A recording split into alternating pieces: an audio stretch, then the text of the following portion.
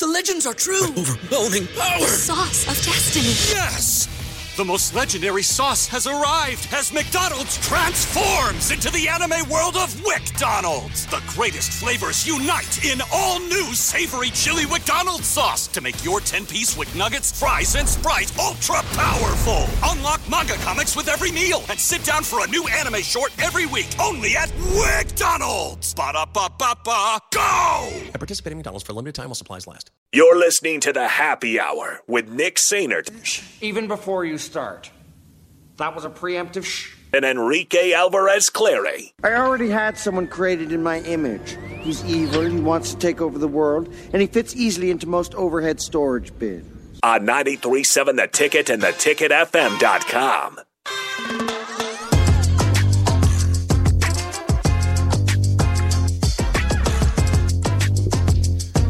Welcome back into the Happy Hour here on a Friday. One final time before we head into the weekend, we welcome in the guys from On the Block, Strick and Austin. Gentlemen, what's up? What up? What it do? How we doing? Today's a good day. Today is a good day. In the words of the illustrious Ice Cube. There you go. Today is a good day. Rico. Jace. If you could, Tony White today had a comment regarding black shirts and how he wanted to handle the black shirts, right? Because we're getting to that time, 20 days away from kickoff between Nebraska and Minnesota. We're getting to that time where it's the conversation of does Tony White know what he wants to do with the black shirts? Does Tony White know when he's going to hand them out? What are the parameters? All of that stuff. Tony White said this on whether or not he knows what he's going to do with the black shirts. Yeah, I got an idea. Yeah. No. I've talked to some great voices. I mean, I talked to Coach McBride, I talked to Carragher, Bullocks, you name it. If they said they wore the black shirt, the first question I asked, hey, come on over here, step into my office real fast. Tell me, educate me on how this was. And I have an idea, but I'm going to make sure I talk to Coach Rule, and then we'll do it as we do it. So there you go. So now I ask you guys the question. How would you like to see the black shirts handled? Is this how would we like to see it, or Yes. how would we do it? How would you like to see it? Okay. Under a new coach with a staff that's implemented somewhat of a single-digit program already. Mm-hmm. They already are implementing that type of thing into this program. Nebraska was 16-21 the last 5 seasons, or obviously a little bit worse than that. They had just got off of a coach that was 16-31 the last 5 seasons. What is next? How should they handle this? When's the last time Nebraska had a black shirt caliber defense? I mean, that's the question. That's my question. When's the last time Nebraska had consistent black shirt caliber players? Something else to ponder. My thought, dating back to even pre-Matt Rule, was whoever the new coach was going to be, put him in the closet for a couple of years. The guys have to earn it, right? Put him away. The defense has to live up to certain standards. Don't give him out yet, because if you look at the overall numbers for the team, they haven't been good. You've had some decent players here and there. But my thought is, you get them back when you earn them. What that is, whether there's a certain statistical benchmark, I don't know. But let's establish something, and then we can get back to handing them out. Go ahead. So for me, I was in a similar, I wouldn't say for years, but I was going to say, how Ohio State puts the little stickers on, right? I'm not saying that, but I'm saying whatever the statistical categories or whatever your benchmarks are for your specific room, if you meet them or you get there, then you earn it. If you don't grade well, if you don't, handle your business on the field, so forth and so on, then you just don't get it. So that's why I think you should put them away, and they've got to earn it. I think it should be during the season. It's not a before the season starts, you hand it out to the starting defense. I think it's you earn it during the season. From your play, from the defense as a whole's play.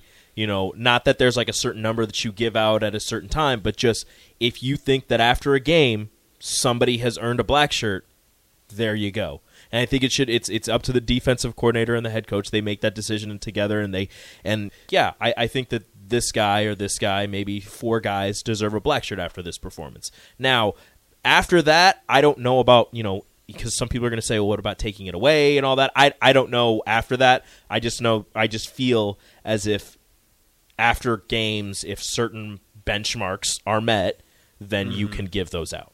This is what James in Lincoln says on the text line. It says the 11 starters get black shirts. Simple. That's what it's always been. That was the point. Then a bad game should strip someone of a black shirt, but bad games happen. What my rebuttal to that is nowadays, especially, and with Tony White's defense, if we want to make it specifically custom to Nebraska, with Tony White's type of defense, there's going to be a lot of guys in and out, right? There might be, depending on how they line up, these same 11 guys might not be on the field to start the game every single week. So then it's how do you dictate the starters on there, right? How do you dictate a solid 11 guys? I kind of like the idea of room goals, right? Because, and Bill has talked extensively about this on the morning shows, to where he was talking when he's been under Urban Meyer's staff and things like that. Urban said the most important job, your guys better be ready. As an assistant coach, as a position coach, your guys better be ready. And I mean, so that's something that he continues to kind of harp on.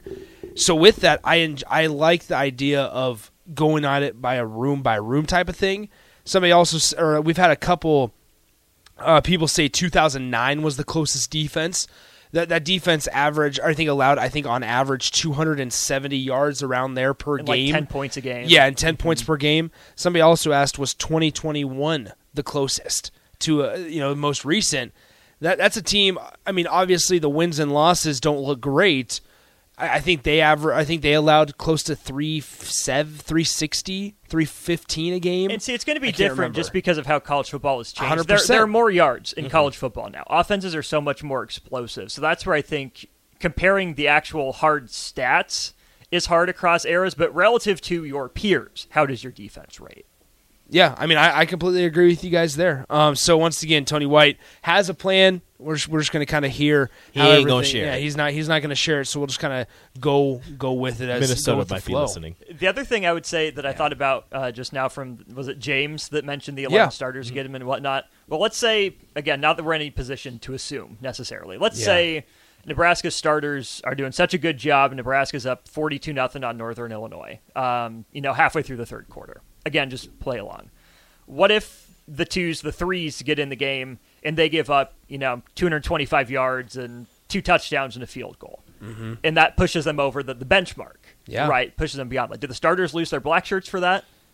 Yeah, so that's because numbers are numbers. It's hard. It's hard with the benchmark because it can change, right? And you don't want to. I think you'd have to maybe change the benchmark year to year. So that's where it's like, is it a feel? Because then it's all a judgment call. That's what I'm saying with my idea. Strick's idea, I like, with room by room. Yeah. If this individual's earned it, give it to him. But that kind of, the feel thing goes back to kind of my idea where you know it when you see it. Yeah. I think I would agree with you guys on that. I mean, like, I could say you could do it collectively. Like, if you're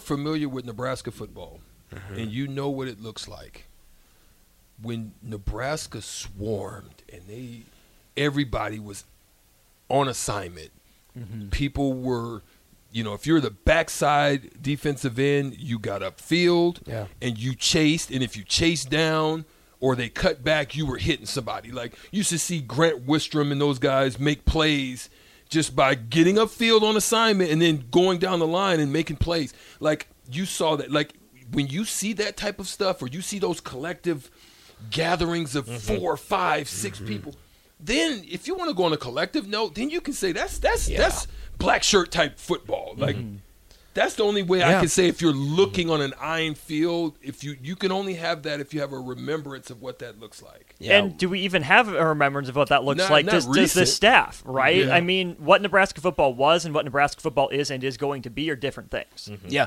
Going back to that numbers thing, you have to be careful, because if you have a Northern Illinois game and you don't give you shut them out, you don't give up many yards.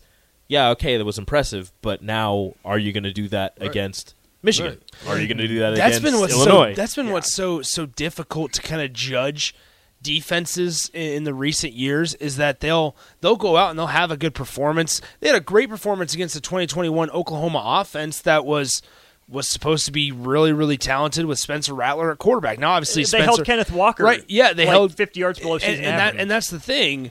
But then you go out the next week and get obliterated by Illinois, or you go out next week and you allow 450 yards to Purdue, and you just can't have that. It's been the lack of, it's been inconsistencies, the lack of consistency here, if you will. And so I just think it's tough. Unfortunately, this is a subject a lot of Husker fans are passionate about. Because we're getting texts about they need this many wins if they start 4-0, if they start 3-0. But then it's like, okay, what if you start 3-0, but then you finish the season 3-8 or 3-9, 4-8? You win one more game after. Yeah, it's just because you worry sometimes now. I think nowadays, do guys feel like they've arrived? Right when they get this, do they feel like they've arrived? That's too where I think there's a fine line between you have the Blackshirt out there as a goal to achieve, but you need to see the consistency as well. Giving it based off of one performance isn't good, because then I think you get that feeling if they've arrived. But if you hold it too long, the guys might say, well, what's the point? I thought I've done this. So I've done this so much. Like, what else do I need to do? Because I think there's a point where you can hold it long enough to make them do that one more thing, go one more week, one more good performance to make it no doubt. Like, I'm sure plenty of people have been there. Why haven't I gotten promoted yet? I've done everything expected of me. Come on, what's taking so long? For a while, it's, okay, what's the next thing I can do to push this over? Can I ask another question? Can I do more? But then if it takes too long, you get defeated. And you sink into yourself. You get frustrated. And withholding it doesn't do any good. It's a delicate balancing act that the staff is going to have to figure out how to toe the line and figure that out. But there's also, the whole, I've arrived once I get a black shirt. There's that part of it. And then there's the pressure part of it. Like, now you have a black shirt. Now you are a black shirt. You have to live up to that. Like, the goal is, it seems like the goal has been getting a black shirt, not living up to that black shirt standard every day. What's crazy, and we got about a minute left here before we get out of here. What's difficult also about setting a bar and putting numbers to it? What if you don't achieve them? Right? There's that thought in the back of your head where you're going, man, what if we're like, how realistic is this? Thunder Not Collins says top 10 defense after game 5. What if you're not there? Okay, even go outside, top 25 defense after 5 games. What if you're not there? The bye week after week 6. Yeah, what if you're not there? It's like, well, all right. What if everybody else just has like you either quote move the goalposts or you don't reward yourself at all. What if you had solid defensive performances, but everybody else has just had like you hold a team to like 14, you're holding everybody to 14 points, but there's 15 teams that have held teams to 10. It's crazy. All right, guys.